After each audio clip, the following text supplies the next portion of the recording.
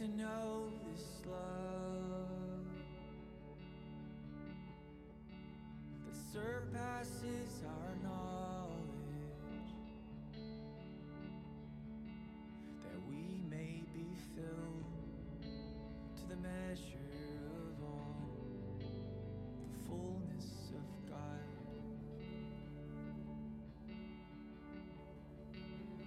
May we have power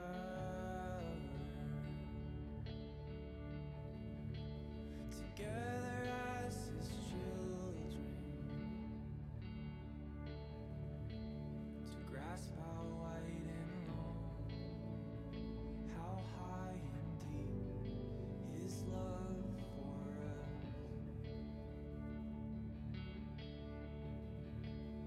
and to know this love that surpasses our knowledge,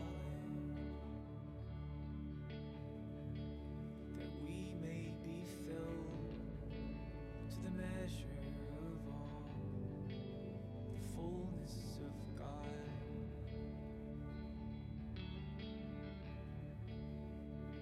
Now to Him who is able to do immeasurably more than we could ask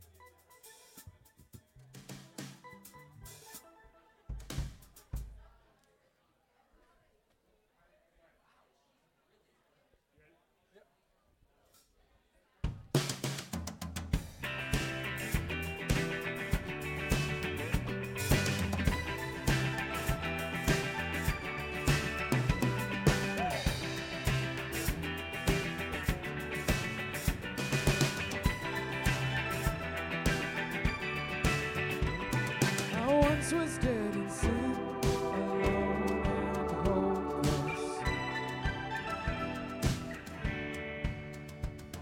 A child of wrath I walked, condemned in darkness. But your mercy brought new life, and in your love and kindness raised me up with Christ and made me righteous. You have bought me back with the riches of your amazing grace and relentless love. I'm made alive forever with you, life forever by your grace I'm saved. Lord, you are the light that broke the darkness. You satisfy my soul when I am heartless. If ever I forget my true identity, show me who I am and help me to believe you have bought me back with the riches of your amazing grace and relentless love. I'm made alive forever with you, life forever by your grace I'm saved. By your grace I'm saved. Oh!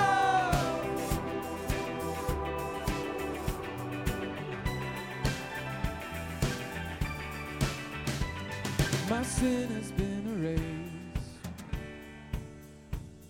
I'll never be the same. My sin has been erased. I'll never be the same.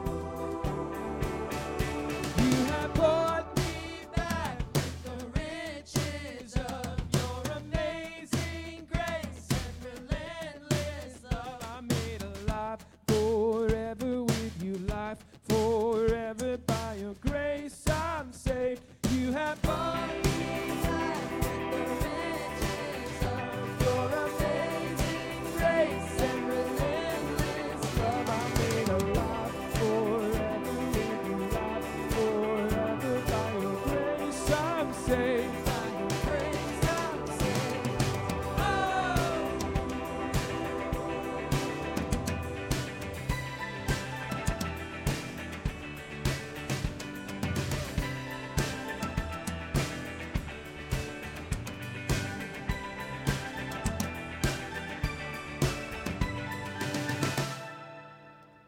Hey. Joining us for our 11 o'clock service. Hopefully that woke you up. Hopefully you're already awake. It's 11 o'clock. But if you weren't, hopefully that woke you up a little bit. My name's Jay. If you're new here, I'm the director of worship. Would you stand with us? We're going to hear our call to worship this morning as we begin. Listen and prepare your hearts for worship. This is Psalm 62, verses 5 through 8. And we're actually going to sing our first song this morning is basically a setting of that psalm, the entire psalm. But we're going to read a portion of that as our call to worship. So listen to these words as we begin. For God alone, O my soul, wait in silence, for my hope is from him. He only is my rock and my salvation, my fortress. I shall not be shaken. On God rests my salvation and my glory, my mighty rock, my refuge is God. Trust in him at all times, O people. Pour out your heart before him. God is a refuge for us. Let's pray. Father, you are our refuge. You are our strength. And thank you for faithfully being those things and more. For being our rock, for being our salvation, for being our fortress. God, may we remember today what is true of us every day. Our hope is in you. Our hope is found in the person and work of Jesus Christ.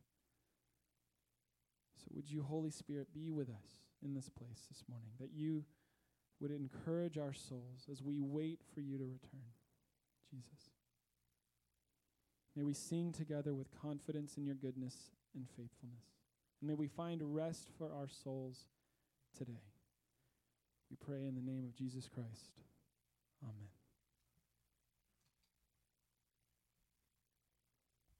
Let's sing together.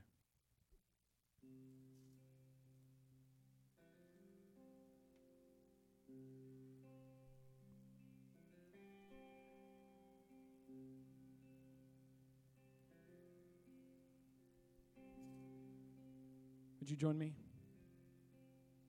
My soul finds rest in God alone, my rock and my salvation, a fortress strong against my foes, and I will not be shaken. Though lips may bless and hearts may curse, and lies like arrows pierce me, I'll fix my heart on righteousness. I'll look to him who hears me.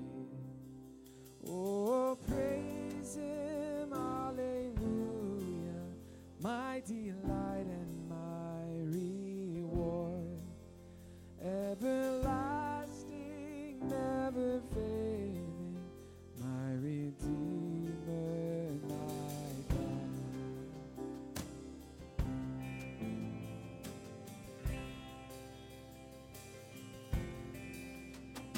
Find rest, my soul, in God alone, amid the world's temptations. When evil seeks to take a hold, I'll cling to my salvation.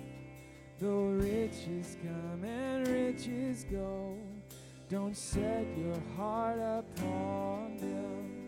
The fields of hope in which I sow are harvested in heaven. Oh, praise him, hallelujah, my delight and my reward, everlasting, never failing, my Redeemer, my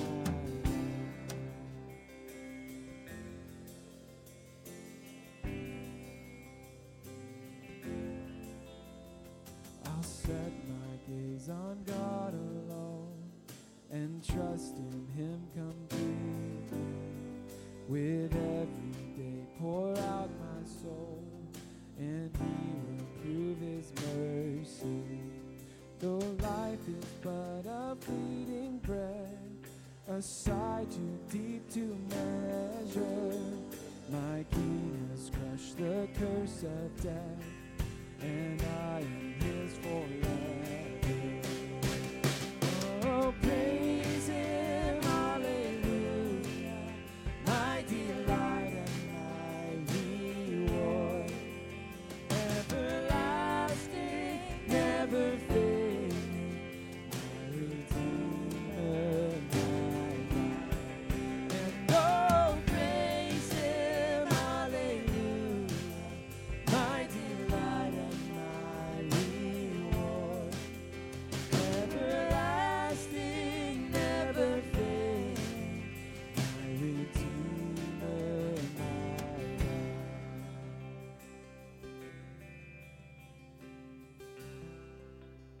Sing, oh, praise him. And oh, praise him. Oh, praise him. Hallelujah. Hallelujah. Oh, praise him. Oh, praise him. Hallelujah. Hallelujah. Oh, praise him. Oh, praise him. Hallelujah. Hallelujah. Oh, praise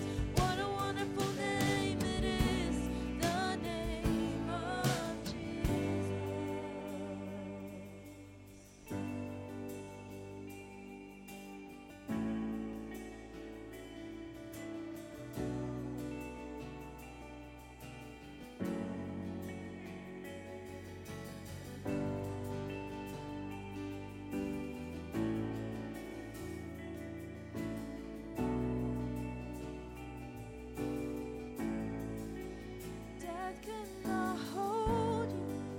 The veil tore before you. You silence the boast of sin and grave. The heavens are roaring the praise of your glory. For you are raised to life again. You have no rival. You have no equal. Now and forever, God, you reign. Yours is the kingdom. Yours is the glory. Yours is the name above all names.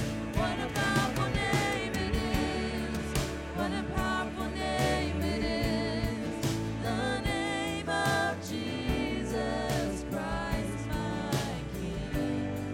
What a powerful name it is. Nothing can stand against.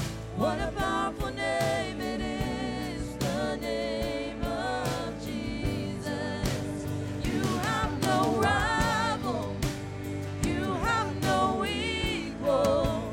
Now and forever, God, you reign. Yours is the kingdom. Yours is the glory. Yours is the name above all names. What a beautiful name it is. What a beautiful name it is. The name of Jesus Christ, my King. What a beautiful name it is. Nothing compares to this. What a beautiful name it is. The name of Jesus. What a beautiful name it is. The name of Jesus. What a beautiful name it is. The name of Jesus.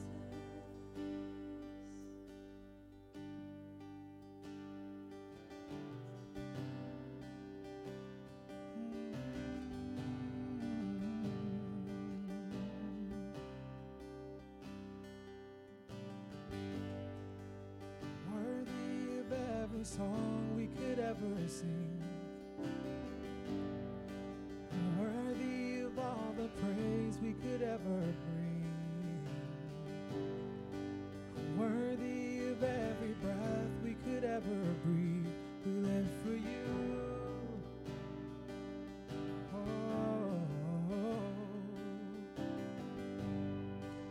Jesus, the name above every other name. Jesus, the only one who could ever save. So worthy, worthy of every breath we could ever breathe. We live for you. Oh, we live for you. Holy, there is no one like you. There is none beside you. Open up my eyes in wonder and show me who you are and fill me with your heart and lead me in your love to those around me. Oh, you're so worthy, God. Oh, sing worthy. Worthy of every song we could ever sing. Worthy, worthy of all the praise we could ever bring. You are so worthy, God. Worthy of every breath we could ever breathe. We live for you.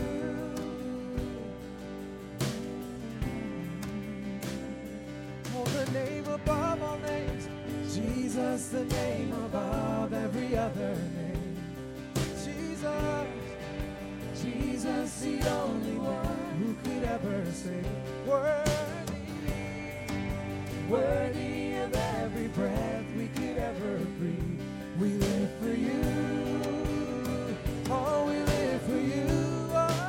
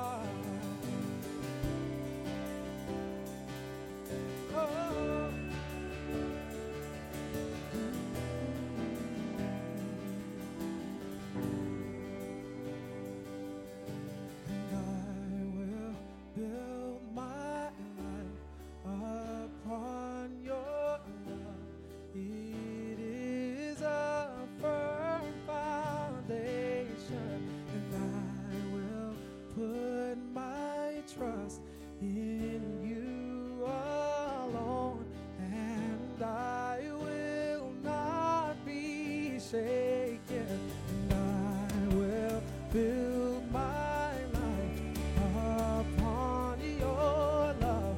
It is a firm foundation, and I will put my trust in you alone, and I will build my life. I will build my life upon your love. It is a firm foundation. I will put my trust in you, God. My trust in you alone, and I will. Holy, holy, yeah.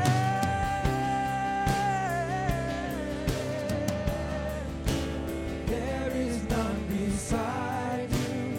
Open up my eyes in wonder. Show me who you are and fill me with your heart and lead me in your love to.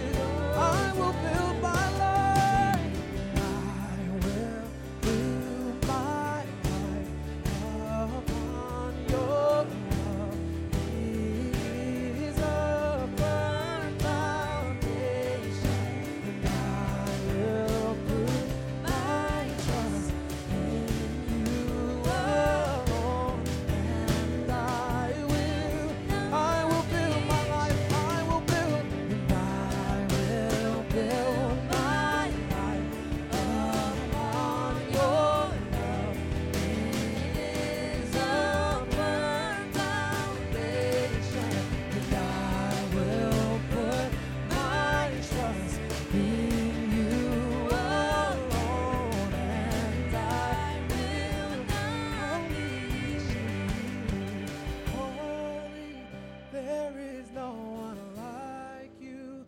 There is none beside you. Open up my eyes in wonder and show me who you are and fill me with your heart and lead me in your love to those around me.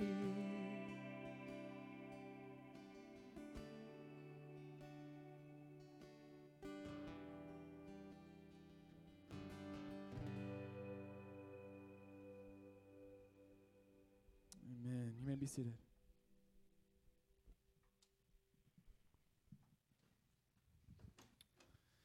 Good morning. Welcome to City Church. My name is Chipper. I'm one of the pastors here. We are a church aspiring to be an authentic community, walking with God in our city. As Jay was talking about earlier, what a beautiful opportunity to rest in Jesus together in an anxious and tired world.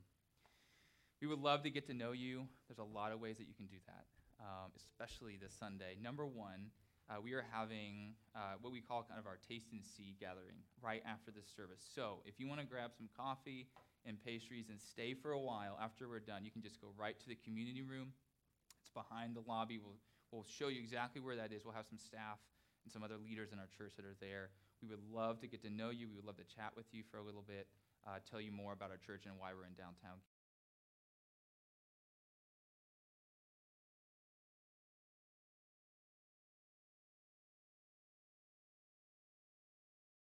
Requests on there. You can also just indicate any questions that you might have about our church, interest in serving in the life of our church, and all you need to do is drop that in the seat pocket in front of you, or you can put that in the brown box in the back of the sanctuary. If you are interested in serving, I can tell you that the particular need we have right now is in our children's ministry, which is going really well. We're finally using our children's classrooms downstairs, which is fantastic. Praise God. They've been sitting there for like 9 months since they were completed in the middle of the COVID pandemic. But because of that, we need more and more volunteers. So if you're interested in caring for our children, decide if you would put something on your connection card, that would mean the world. And one thing that will allow us to do is ultimately start offering our children's ministry during the 11 a.m. service, because right now all the families, if they want children's programming, have to go to the 9, and it would help us balance out our services a little bit. So if you would be interested in that, that would be absolutely fantastic. Our community groups are on break right now. They are in many ways the backbone of the life of our church relationally. They're on a break, so our leaders and our hosts can rest. My goodness gracious, they've had to navigate a lot this past year. These are groups that meet weekly to study scripture together, to pray together, serve our city together, and a lot of other things. Even though they're on break, we would love to connect you with leaders and hosts right now. And a lot of these groups are doing organic things to spend time together, and you could get in on that. So indicate that on your connection card.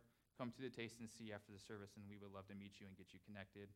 And those groups will be resuming. Some will start again in July, and others in August. And so keep that on your radar. For a membership class is happening 2 weeks from now. So every so once in a while, we will have membership classes. And because we're back in the sanctuary now, we're going to do these on Sunday afternoons, all in one shot. So we're just going to do 1 to 5 p.m. We're going to go for it and knock it all out. I think you'll actually really enjoy it. It's not just an opportunities for dialogue and conversation. You'll get to know other people in the class. So that's Sunday, 2 Sundays from now on the 27th. We would love to see you there. What is membership? Well, it's an opportunity to be invested in life of the church, to serve the church, and to commit yourself kind of to the mission, doctrine, and serving one another in love. And so we would love to tell you more about that. Taste and See. So that's 5-10 minutes really quick after the service membership class. A lot more information about the life of our church. And you'll get to have deeper conversations with us, and so I would encourage you to put that on your radar. The women of City Church are knocking it out of the park. They are doing quite a lot, especially in the month of June and then even in the month of July. First of all, they're doing a Bible study on Zoom on Monday nights at 8 o'clock on 1 Peter.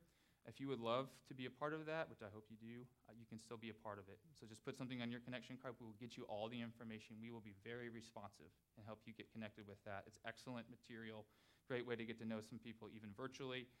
And then the women are doing a mixer of sorts, a social in July. So that's on July, July 9th. It's a Friday night from 6 to 9 p.m. Plan on going to that, especially because it's been so hard to be connected this past year. A great way to meet some people that maybe you've seen around but haven't gotten to spend time with. And so that'll be on July the 9th. We worship a generous God. Part of our response of worship as a people of God is giving generously. You can always give online, citychurchgnv.com/give. Or there's a brown box sitting at the back of the sanctuary, and you're welcome to use that as well. One of the reasons, among many, why I'm glad we're back inside, this is our second Sunday back indoors since we did 50 Sundays in a row outdoors at First Magnitude. And it's good that we're back. It's getting human out there.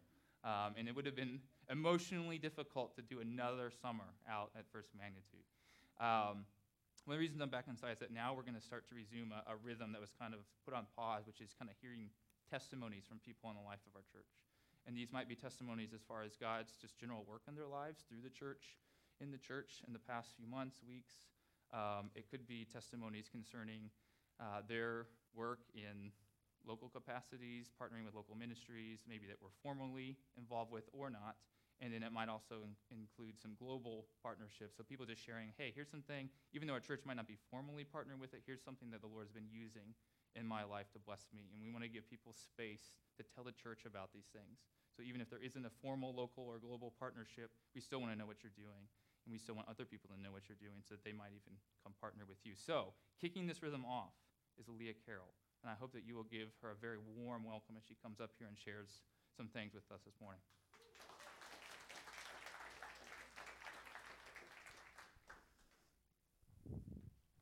Good morning.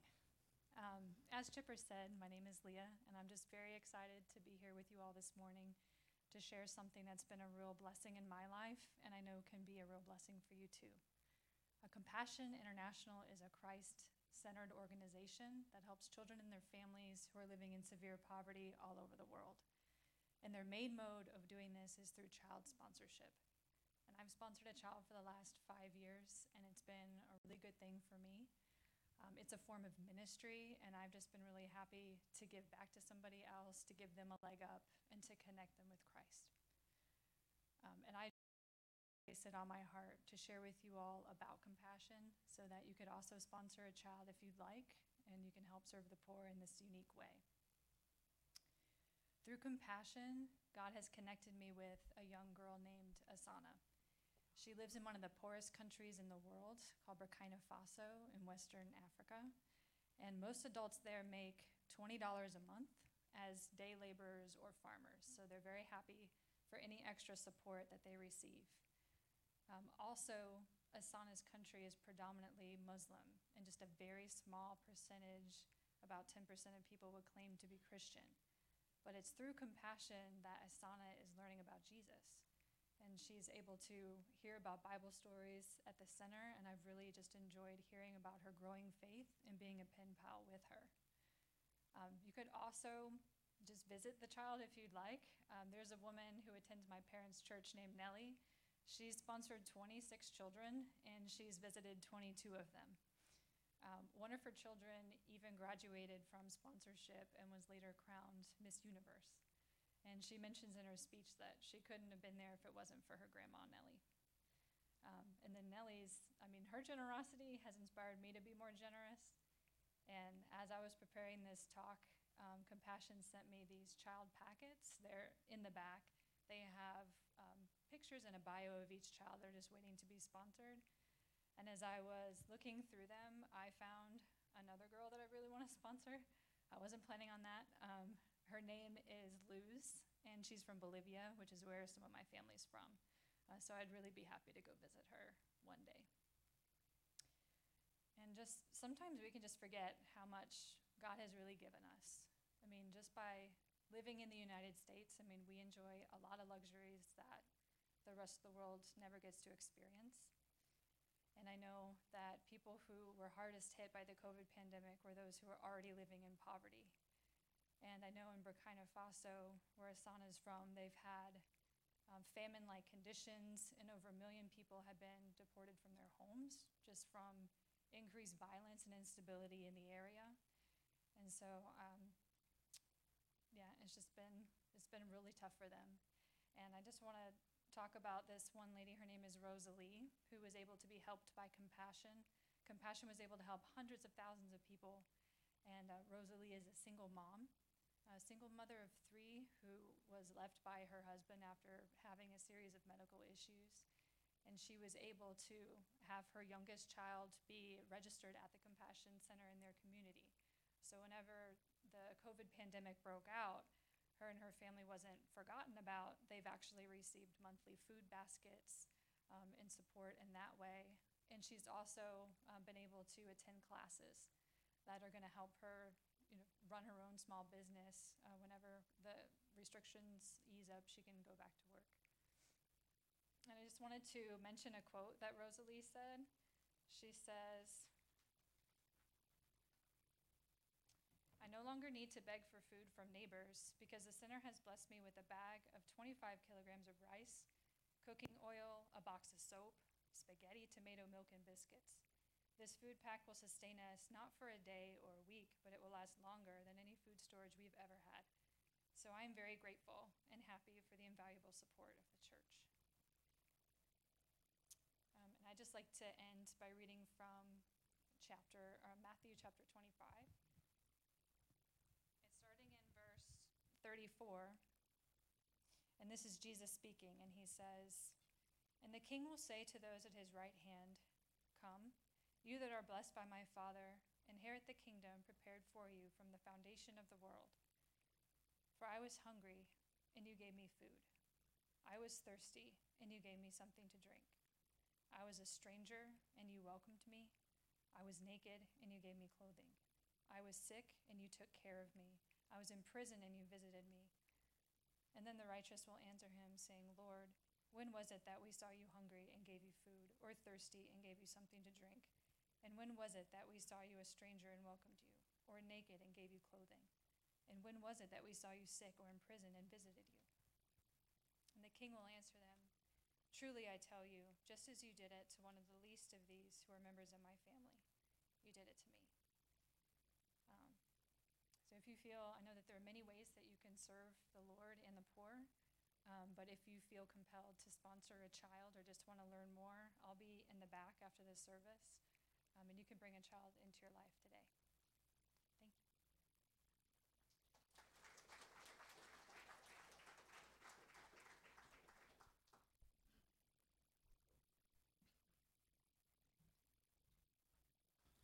Thank you, Leah. That was wonderful. Really appreciate your investment in the life of our church and the compassion. I hope for all of you that kind of whets your appetite a little bit to not only talk with her after the service, but maybe you have something you'd like to share, testimony of the Lord's work in your life. Some of you, we know the Lord's working. We're going to hunt you down so you can share. But come find us too. Even better is when you come to us and say, hey, I have a word. I have something I'd love to share with our church, and we will work you in. Our scripture passage this morning is from the book of Ezra. It's chapters 9 and 10. We're in a series right now in the books of Ezra and Nehemiah, which are actually one literary unit. So today we're in the last message in Ezra. Next week we'll be in Nehemiah. We're looking at chapters 9 and 10. If you have a Bible, we think it's a great idea if you would pull that out and follow along with us. The passage will also be up here on the screen for your reference as well. This passage is really something. It's definitely not boring. It will arrest your attention, but we have to do some pretty difficult work to unpack it. Here's the thing, though. I am convinced that when we do that difficult work, I think very often we come away particularly changed and transformed. And so it's worth getting into this and seeing what the Lord will do. So we'll read the passage, and then we'll pray together, and including for Leah. I'm actually going to read chapter 9 by itself right now, and then we'll poke around in chapter 10 later on as well. So this is Ezra chapter 9, starting in verse 1. After these things had been done, the officials approached me and said, the people of Israel and the priests and the Levites have not separated themselves from the peoples of the lands with their abominations, from the Canaanites, the Hittites, the Perizzites, the Jebusites, the Ammonites, the Moabites, the Egyptians, and the Amorites. For they have taken some of their daughters to be wives for themselves and for their sons, so that the holy race has mixed itself with the peoples of the lands. And in this faithlessness, the hand of the officials and chief men has been foremost. As soon as I heard this, I tore my garment and my cloak and pulled hair from my head and beard and sat appalled. Then all who trembled at the words of the God of Israel because of the faithlessness of the returned exiles gathered around me while I sat appalled until the evening sacrifice. And at the evening sacrifice, I rose from my fasting with my garment and my cloak torn, and fell upon my knees and spread out my hands to the Lord my God, saying, Oh my God, I am ashamed and blush to lift my face to you, my God, for our iniquities have risen higher than our heads, and our guilt has mounted up to the heavens. From the days of our fathers to this day, we have been in great guilt, and for our iniquities, we, our kings and our priests, have been given into the hand of the kings of the lands, to the sword, to captivity, to plundering, and to utter shame, as it is today. But now, for a brief moment, favor has been showed by the Lord our God to leave us a remnant and to give us a secure hold within his holy place, that our God may brighten our eyes and grant us a little reviving in our slavery.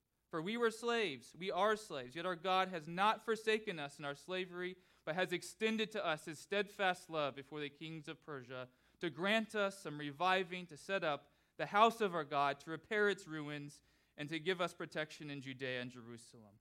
And now, O our God, what shall we say after this? For we have forsaken your commandments, which you commanded by your servants the prophets, saying, the land that you are entering to take possession of it is a land impure with the impurity of the peoples of the lands, with their abominations that have filled it from end to end with their uncleanness. Therefore, do not give your daughters to their sons, neither take their daughters for your sons, and never seek their peace or prosperity, that you may be strong and eat the good of the land, and leave it for an inheritance to your children forever. And after all that has come upon us for our evil deeds and for our great guilt, seeing that you, our God, have punished us less than our iniquities deserved, and have given us such a remnant as this, shall we break your commandments again and intermarry with the peoples who practice these abominations? Would you not be angry with us until you consumed us, so that there should be no remnant, nor any to escape? O Lord, the God of Israel, you are just. If we are left a remnant that has escaped, as it is today, behold, we are before you in our guilt, for none can stand before you because of this. I told you this passage is something, so let's pray together and ask the Lord for help. Father, this is a heavy passage. We can at least gather that. There's a lot of talk about guilt, Ezra pleading with you on his hands and knees. And so, Father, I pray that we would rightly understand the heaviness of this text, but also be encouraged, that your Spirit would work in such a way that we are simultaneously challenged and encouraged in the Lord. And Father, we also praise you for the work of compassion and for the involvement that Leah has had for the past 5 years with him. And we do pray that people from our church would be stirred to likewise partner with them. And I pray that in these next few months, you would raise up people to share powerful testimonies about the work of the Lord in their lives. We pray this in Jesus' name. Amen. Well, listen, this passage does not mesh particularly well with our contemporary sensibilities. At best, it feels kind of uppity, maybe a little bit snobbish. You know, what a ghastly thing it is that you, O Israelites, were associating with those people who are not holy like we are holy. You can imagine Ezra, kind of carrying around a parasol and having a little handkerchief in his pocket as he says something like this. At worst, it feels racist, maybe particularly so in light of our cultural moment. Or perhaps chapters 9 through 10 feel kind of like a witch hunt, blaming your moral problems on an innocent group of people and then expelling them for cathartic purposes. Professor David Jansen was so devoted to this witch hunting take on Ezra chapters 9 and 10 that he wrote an entire book about it back in 2002, and you can still buy it on Amazon today for $220, keeping in mind that you'll get free delivery if you have a Prime account. So what should we make of this passage? What is going on? Is it uppity? Is it racist? Is it witch hunting-esque? Or is it something else? A faithful reading of this text shows us that it is something else, and that something has to do with holiness. Last week we talked about how important it was for the returning Israelite exiles to return rightly as the people gathered around the Word of God. But now we're going to zoom out a bit and see that gathering around the Word fits within this broader enterprise of being a holy people. The relationship between God's Word and our holiness is a bit of a chicken or the egg scenario. On one hand, holiness manifests itself as zeal for studying God's Word. But on the other hand, gathering around the Word of God is itself the soil in which holiness blossoms and develops. And clearly there's some cyclical energy here, but the bottom line is that returning rightly meant gathering around the Word in order to be a holy, set-apart people, fully devoted to the Lord. So this morning, we need to do even more work as far as discerning what it meant for the Israelites to return to Jerusalem rightly. We need to paint an even broader picture, and then we need to wrestle with the implications of that posture for us today. 2 reflections this morning as we continue last week's project to sort out the what now as we rehabit our home after a very different kind of exile. 2 reflections. Number 1, the priority of holiness.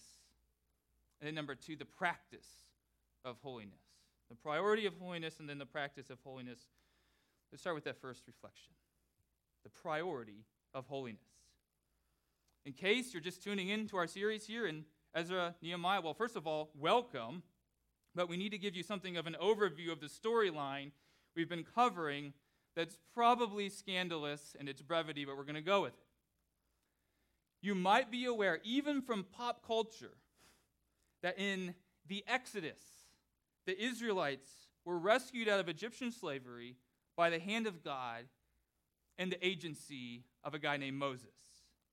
And then they journeyed through the wilderness toward the promised land, a land aptly named because God had promised it to them as their inheritance in light of their status as God's chosen people.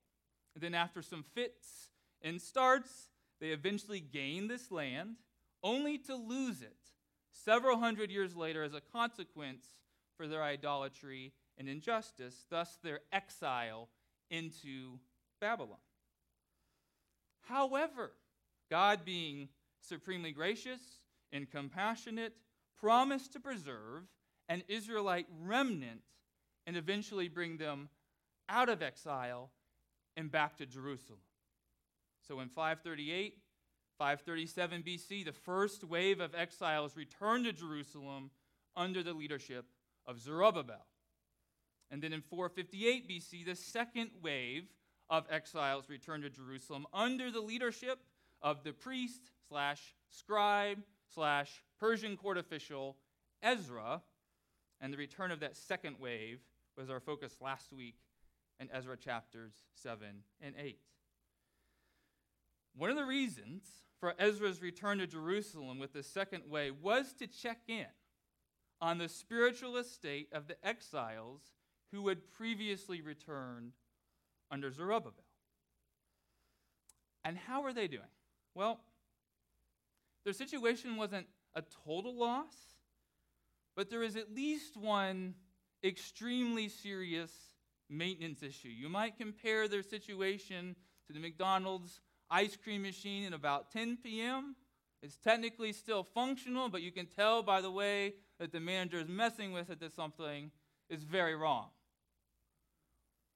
Look with me at the beginning of chapter 9, specifically verses 1 and 2. After Ezra arrived in Jerusalem, some Israelite leaders who were already living in Jerusalem, they eventually mustered up the courage to bring him a bit of news. And I say eventually because a time marker in chapter 10 indicates that they waited 5 months to bring him this news.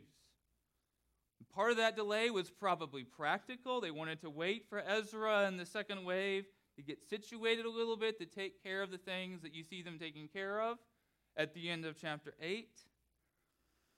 But the other part of the delay was probably a function of Ezra's faithful resolve to teach and to apply the Mosaic law.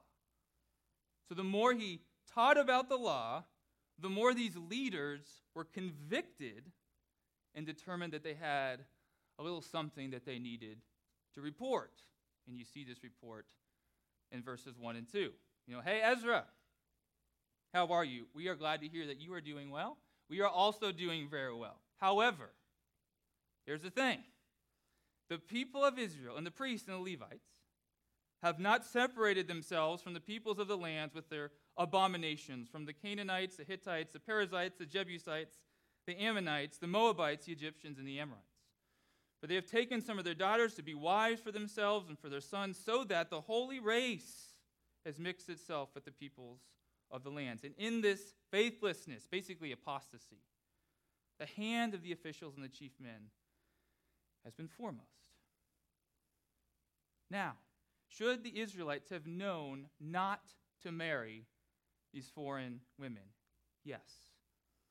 In fact, this prohibition of intermarriage was effectively part of the Mosaic law. The Lord had warned the Israelites against this even before they originally gained the promised land. You can find those warnings in Exodus chapter 34 and Deuteronomy chapter 7. Was the main concern that these women were foreign, as in not Israelites? No. And that is really, really important. The main concern is that these women were part of people groups who practiced what verse 1 calls abominations. That is, they worshiped gods other than Yahweh, the God of the Bible, the God of Israel, and even worse, the way that they worshiped these gods was wicked. We're talking temple prostitution, and in the worst cases, child sacrifice. So the prohibition wasn't really about nationality, wasn't about ethnicity. The prohibition was about idolatry. God knew that if the Israelites started associating with the folks like the Canaanites, the Hittites, and the Moabites, especially marrying them, it was far more likely that the Canaanites would pull the Israelites into idolatry than it was that the Israelites would pull the Canaanites out of idolatry. And not only did God know that, this is precisely the rationale he gave for the intermarriage prohibition in Exodus chapter 34, verse 16. When you choose some of their daughters as wives for your sons, and those daughters prostitute themselves to their gods, they will lead your sons to do the same. Again, the problem wasn't nationality, the problem wasn't ethnicity, the problem was idolatry. And the problem beneath that was right worship, since idolatry is basically false worship. And the fundamental problem beneath that was holiness. Thus the lament from the Israelite leaders in verse 2. This is their central lament. The holy race has mixed itself with the peoples of the lands. Now we're getting somewhere. Idolatry has threatened worship, which threatens their holiness. There's one more step we need to take, though, and then we'll really be in business here. Why were the Israelites a holy race? Why were they a holy race? Was it because they were inherently more holy or more impressive than other groups of people? No. And God made that really clear, even in the book of Deuteronomy chapter 7 passage, which I actually alluded to earlier. This is Deuteronomy chapter 7, verses 6 through 8. Listen to these words. For you, Israel, are a people holy to the Lord your God. The Lord your God has chosen you to be a people for his treasured possession out of all the peoples who are on the face of the earth. It was not because you were more in number than any other people that the Lord set his love on you and chose you, for you are the fewest of all peoples. But it was because the Lord loves you and is keeping the oath that he swore to your fathers, that the Lord has brought you out with a mighty hand and redeemed you from the house of slavery, from the hand of Pharaoh, king of Egypt. Did you catch that? The Lord didn't choose the Israelites to be his treasured possession because they were impressive and especially lovable. In fact, they were the fewest of all the peoples. You might even say that they were the hardest to love. So the Lord chose the Israelites, despite themselves, somewhat mysteriously, because God shows mercy and compassion to undeserving people. That's his MO. And as his chosen people, these Israelites were to be set apart for God. They were to be holy. Their whole lives were to be organized around worshiping God, which meant separating themselves from anyone and anything that could interfere with that worship. Why was this holiness such a priority in God's mind? Why was this such a big stinking deal? At least three reasons. And you could loosely label them response, mission, and deliverance. Why was this such a big deal? Why was holiness such a big deal? At least three reasons: response, mission, and deliverance. Number one, their holiness was a worshipful response to God's holiness that would glorify God and lead to their flourishing, to lead to their well-being. And by the way, this worshipful response, it was more than some songs and some sacrifices. It was faithful obedience in all of life, in accordance with the law, including some obediences that were way out of sync with pagan and secular culture. Number two, mission.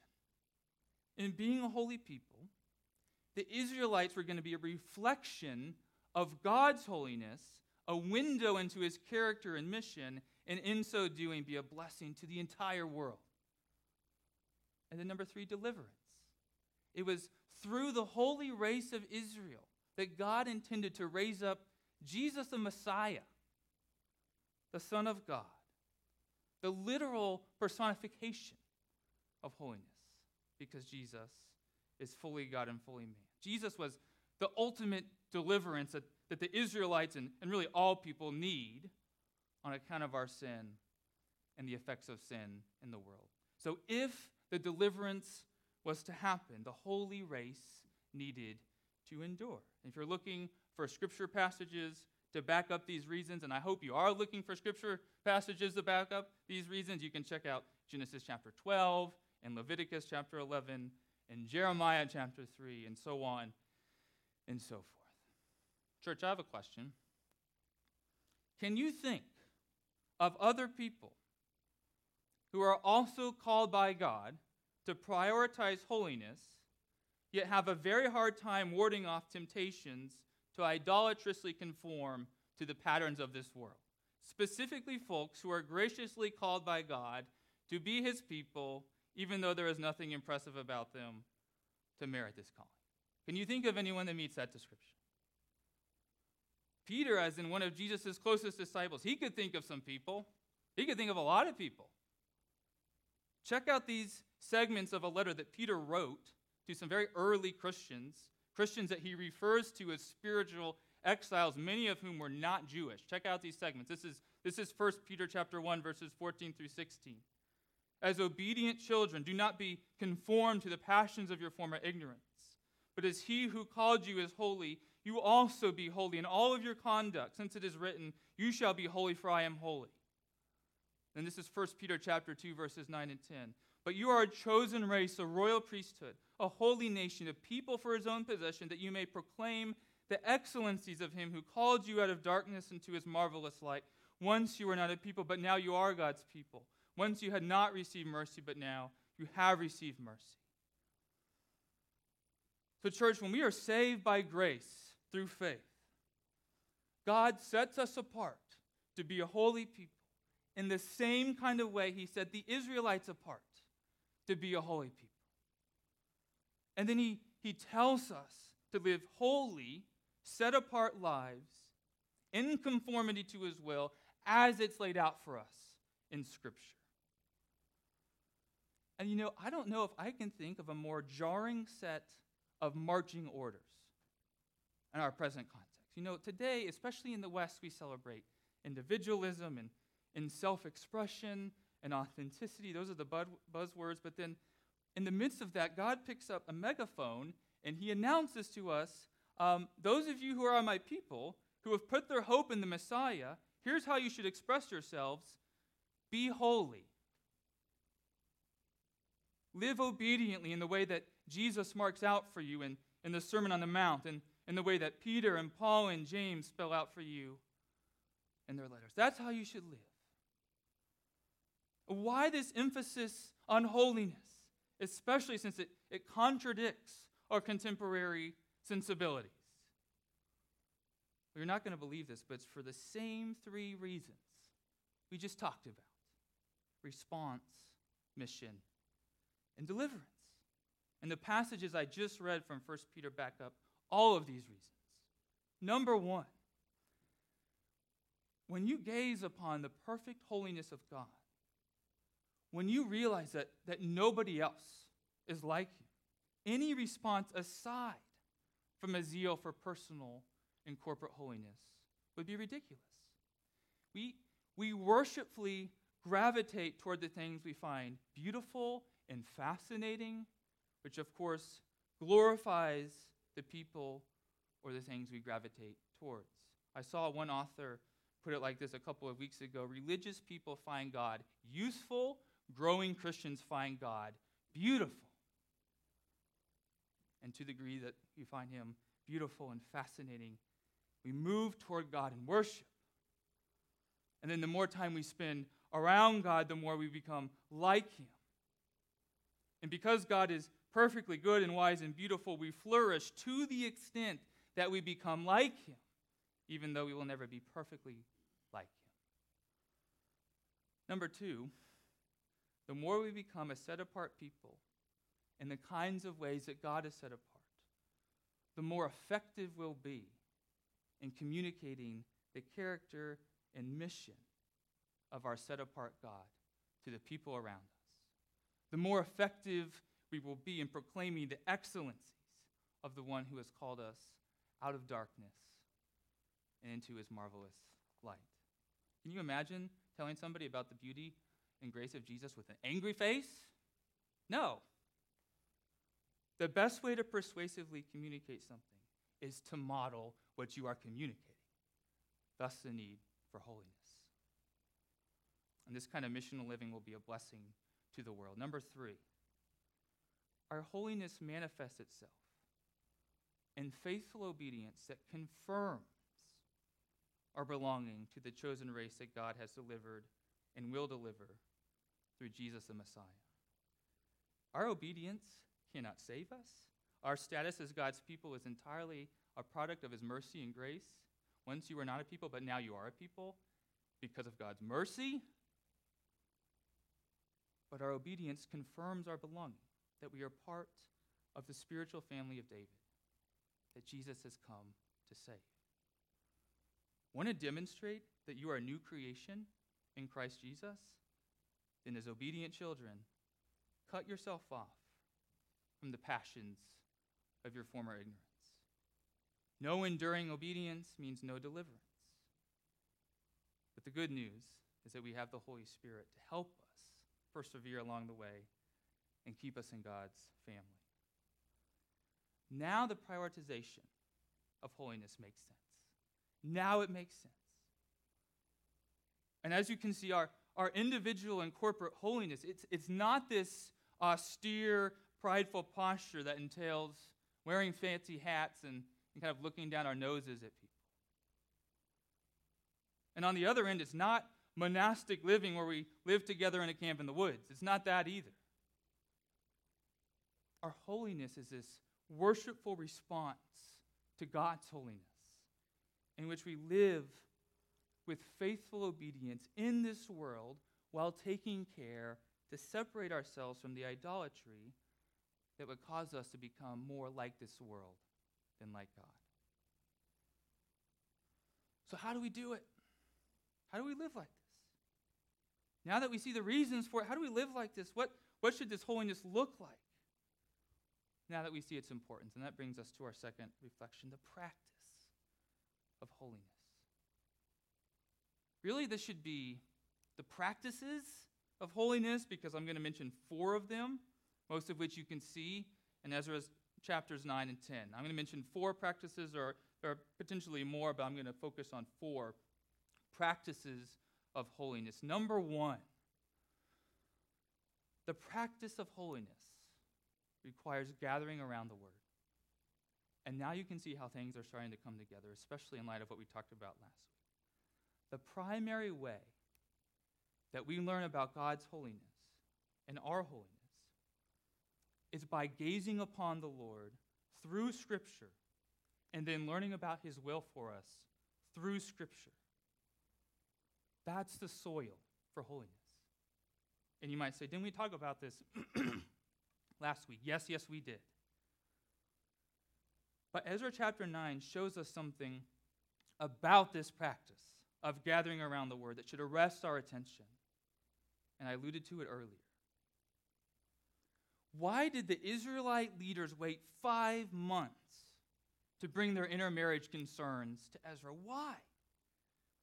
Because they became convicted about the wickedness of Israel's actions only after Ezra had spent some time teaching and applying the law. Ezra was effectively preaching to the Israelites upon arrival, which was his purpose in coming in the first place. And as these leaders heard him bring the word, they fell under conviction, and they realized that some serious change was in order in their lives and in the lives of the nation.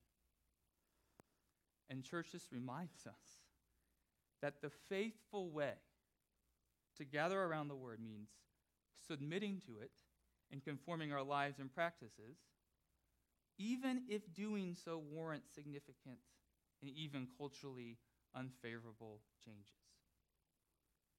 And I point this out because there is another way to gather around the word. This isn't the only way to gather around the word. There's a second way to gather around the word. And that way involves conforming or manipulating the word to match our lives and practices. This is the far more comfortable and culturally favorable way to gather around the word, but it will lead you down the path of worldliness, not holiness. So option A is you conform your lives to match God's word. That's the path of holiness. Option B means conforming or twisting the word to match our lives. That is the path to worldliness and idolatry. And be warned, that option B, it often looks or even feels faithful. And there are authors out there who are very skilled at doing this. I don't really love to name names, so if you want names, just chat with me after the service and we can talk about it. It's practice of holiness, number 1, gathering around the word. Number 2, the practice of holiness requires ongoing repentance. It requires ongoing repentance. What was Ezra's response to the bad news from the Israelite leaders? It was repentance. Which, by the way, is the number one sign you're conforming your life to match the word rather than the other way around. If you look back on the past 12 months and there haven't been seasons or moments of repentance, there's a very good chance you are conforming the word to match your life rather than the other one. You can read all about Ezra's repentance in chapter 9, verses 3 through 15. And eventually the Israelites joined him in this repentance in chapter 10. And when you do read about Ezra's repentance, you will notice some core elements of this confession and repentance. I want to mention a few of them.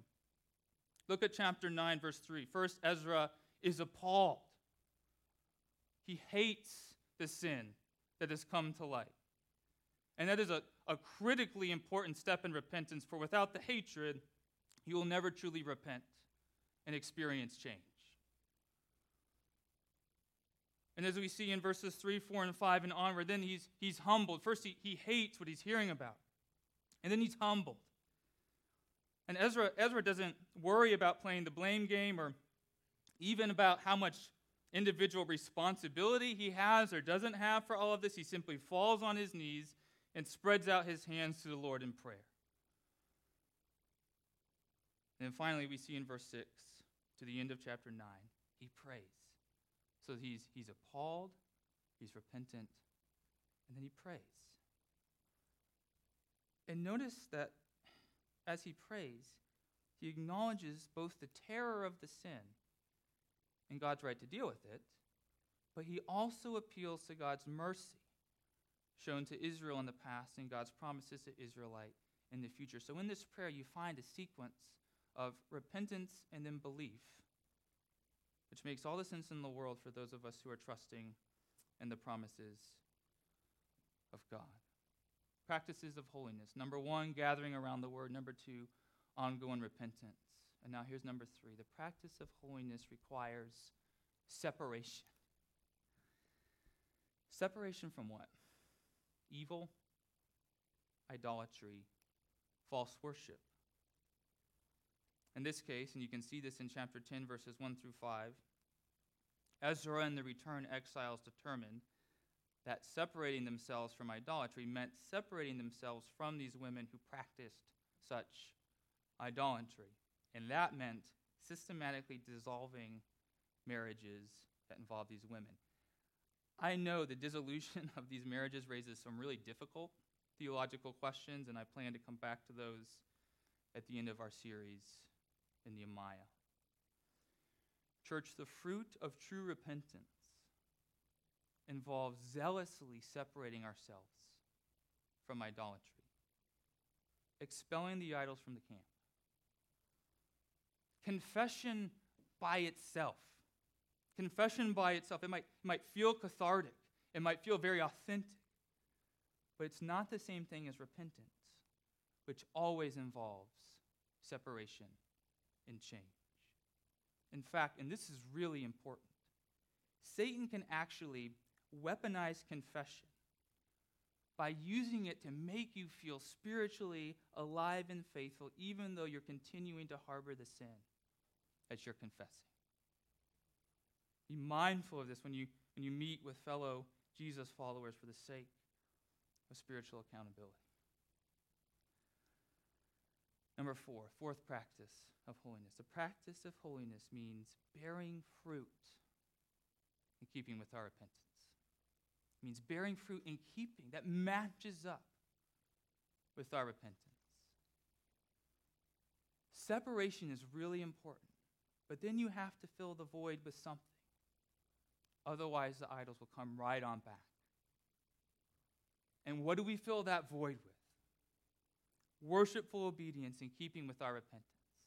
That's what. As I mentioned earlier, the kind of obedience spelled out for us by Jesus himself and in the Sermon on the Mount, the kind of obedience spelled out for us by Peter and Paul and James and etc. in their letters. Obedience characterized mainly by sacrificial love for God and sacrificial love for one another. Isn't this obedience constraining? Isn't it constraining? In a sense, Absolutely. But these are constraints that actually give us true freedom. These are constraints that give us true freedom. Idols promise you freedom as a ploy to ultimately master you and destroy you. God says, to the degree that I am your master, then you'll have true freedom in life.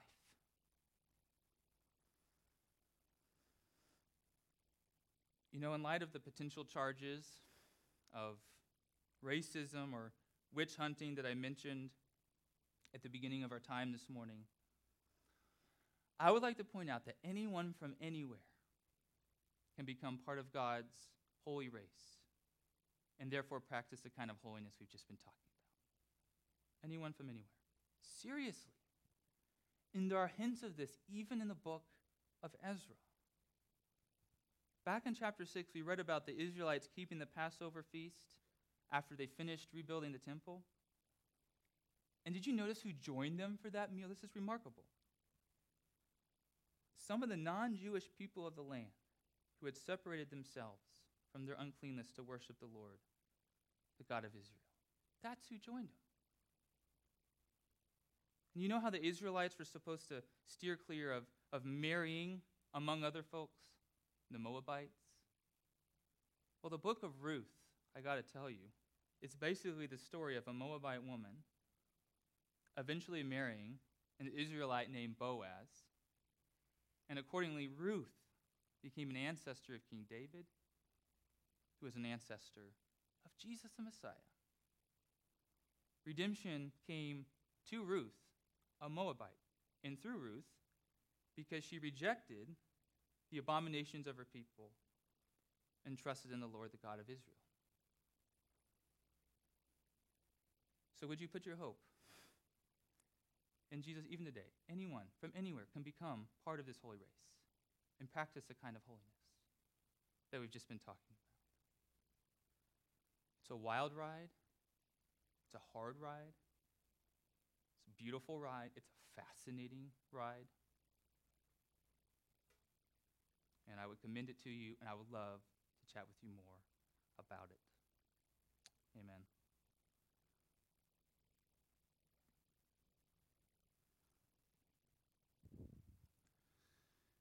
Every week at City Church, we participate in the Lord's Supper together. The Lord Jesus, on the night that he was to be betrayed, shared a meal with his disciples, and during the meal, he took the bread, and he broke it. He said, "This is my body given for you, broken for you. Do this whenever you eat of it, in remembrance of me." And then in a similar fashion, after the meal, Jesus took the cup, and as he poured it, he said, "This cup is the new covenant in my blood. Do this whenever you drink of it in remembrance of me."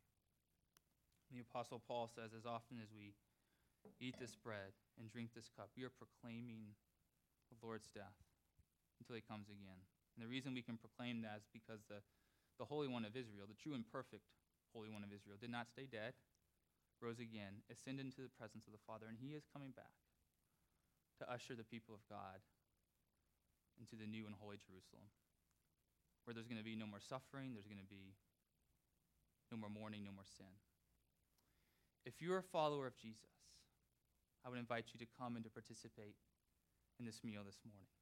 Those of you that understand your sin, your inability to be perfectly holy, and therefore your need for Jesus, the true and perfect Holy One. If that's you, I hope that you come and that you are nourished by this time of remembrance. If you're here and you wouldn't say that you follow Jesus, we're so glad that you are here. I hope this helps you understand what it means to be part of the people of God. Instead of taking a meal that you wouldn't say that you believe in, we would encourage you to reflect on what we've been talking about. And please, I would love to have some dialogue with you. I mentioned this last week. In a couple of weeks, we're going to start doing some kind of Q&A sessions after sermons for those of you that want to continue the dialogue. I hope that you come, and I hope that you engage with us. Ask the hard questions. Wrestle with us. We would love that, kind of. But we really would.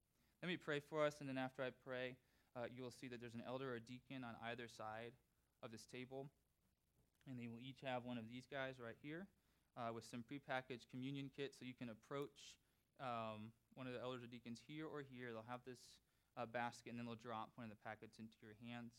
We will also have some packets in the basket sitting out on the hospitality table in the back, which is also a great resource for you, in particular if you don't feel comfortable approaching somebody right now, so that's available for you as well. So let me pray for us. Lord, we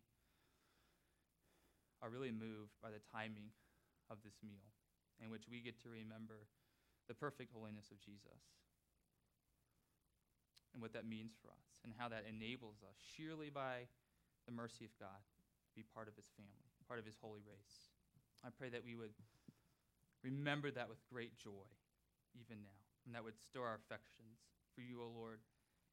I pray that whatever sin might be kind of lingering in our hearts, either undetected or undealt with, Lord, equip us. May your Spirit shed light on that sin, that we might bring it to you right now and freshly enjoy the grace of God in Christ. We pray this all in Jesus' name. Amen.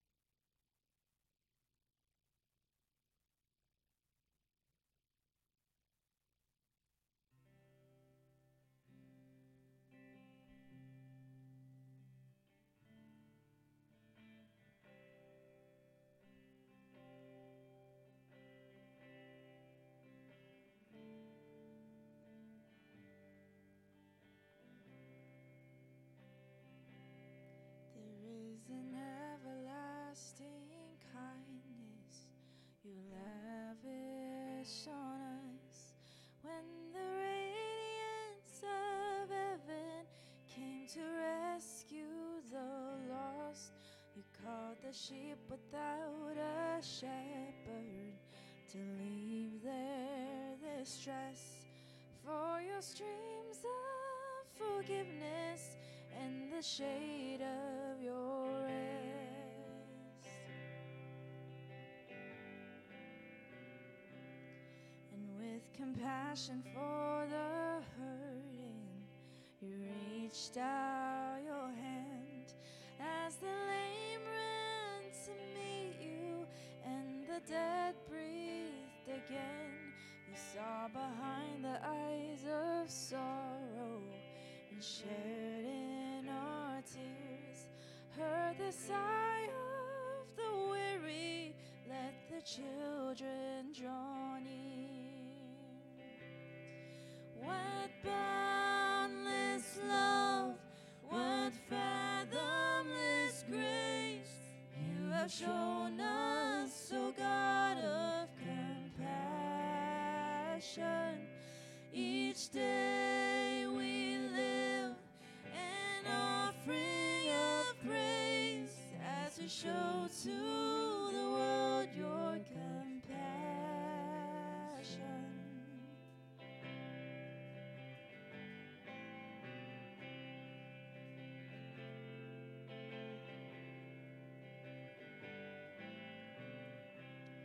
We stood beneath the cross of Calvary and gazed on your face at the thorns of oppression and the wounds of disgrace.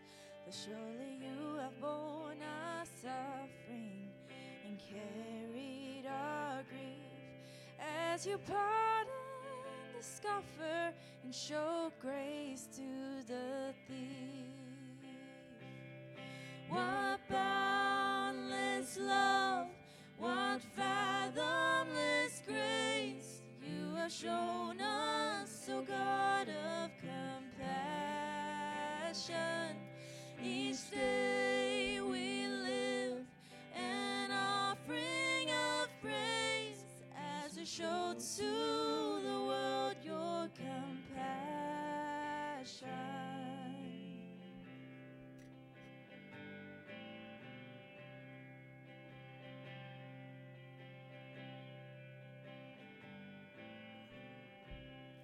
Beautiful the feet that carry this gospel of peace to the fields of injustice and the valleys of need, to be a voice of hope and healing, to answer the cries of the hungry and helpless with the mercy of Christ.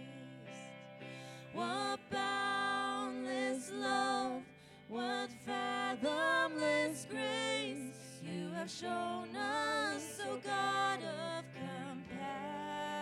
compassion. Each day we live an offering of praise as you show to the world your compassion.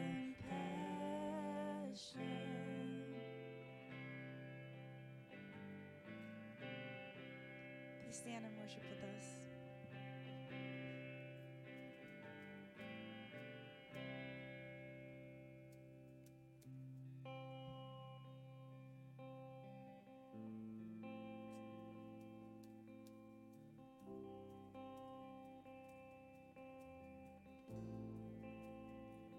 What gift of grace is Jesus, my Redeemer?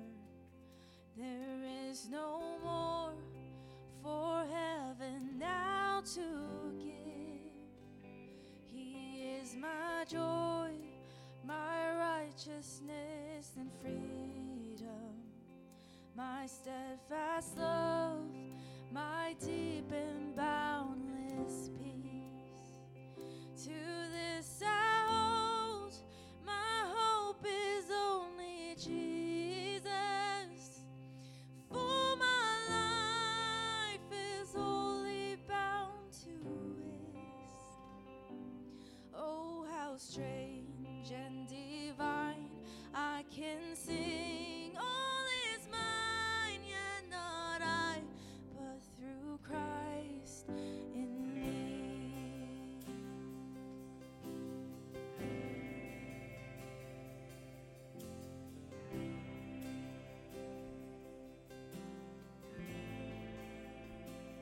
The night is dark, but I am not forsaken, for by my side the Savior, He will stay. I labor on in weakness and rejoicing, for in my need His power is displayed. To this I hold, my shepherd will defend me. Through the deepest valley He will lead. Oh, the night has been won, and I shall overcome, yet not I, but through Christ in me.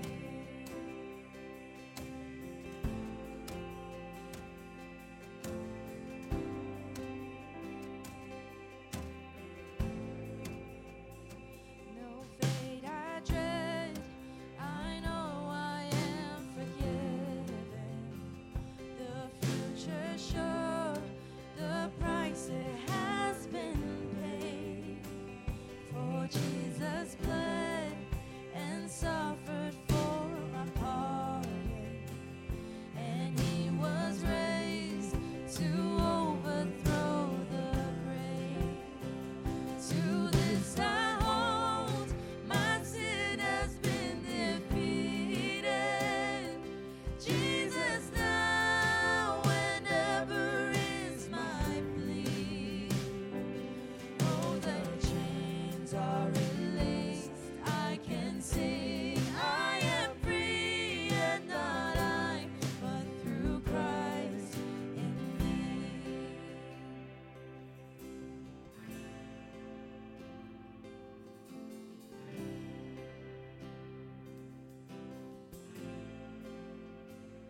With every breath, I long to follow Jesus, for He has said that He will bring me home. And day by day, I know He will renew me until I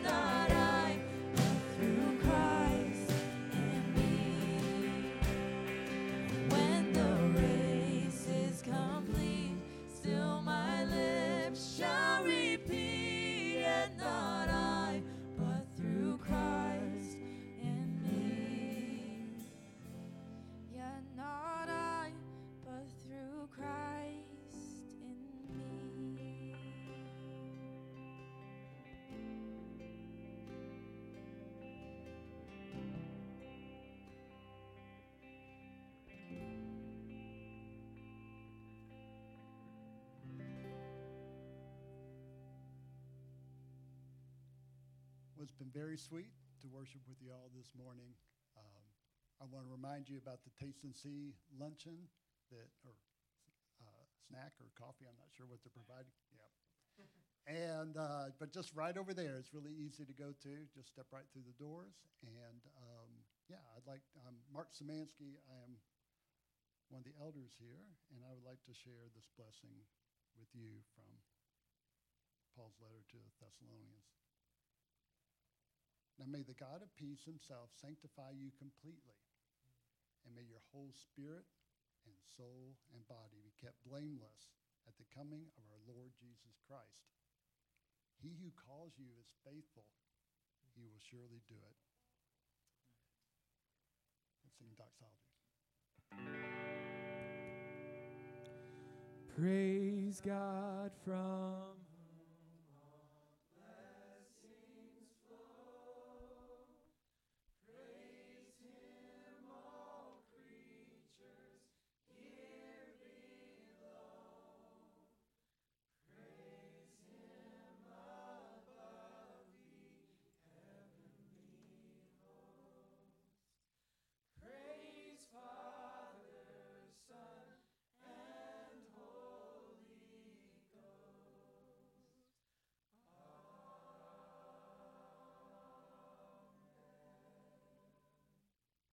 Amen. Go in peace.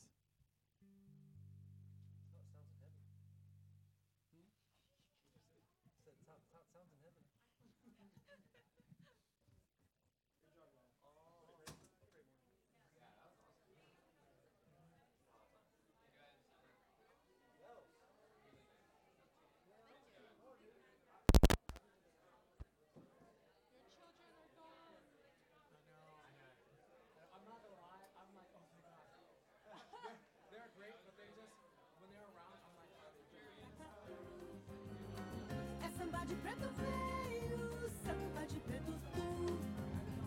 Mais que nada, samba como esse tão legal.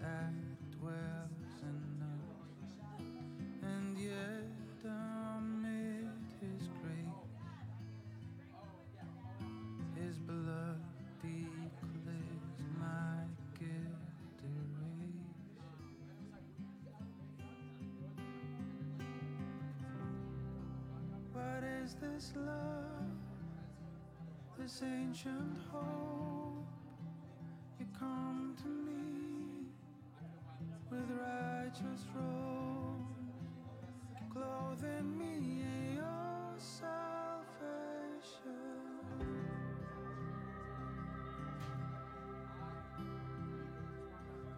No other God I know would ever reign to bow so low that he would make a way to rise again in victory.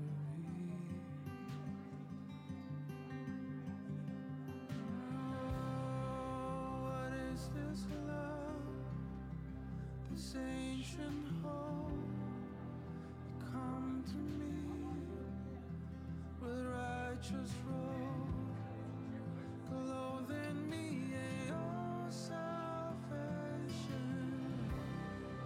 You see my pain, you hear my doubts, and in the place you fix a crown, adorning me with your salvation.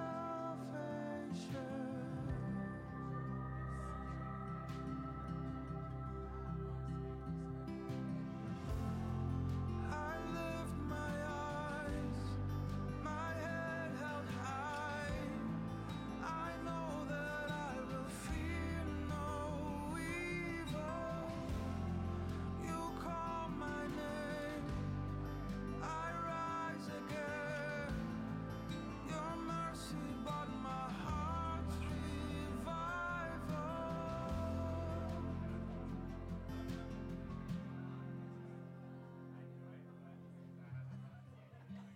is this love, this ancient hope?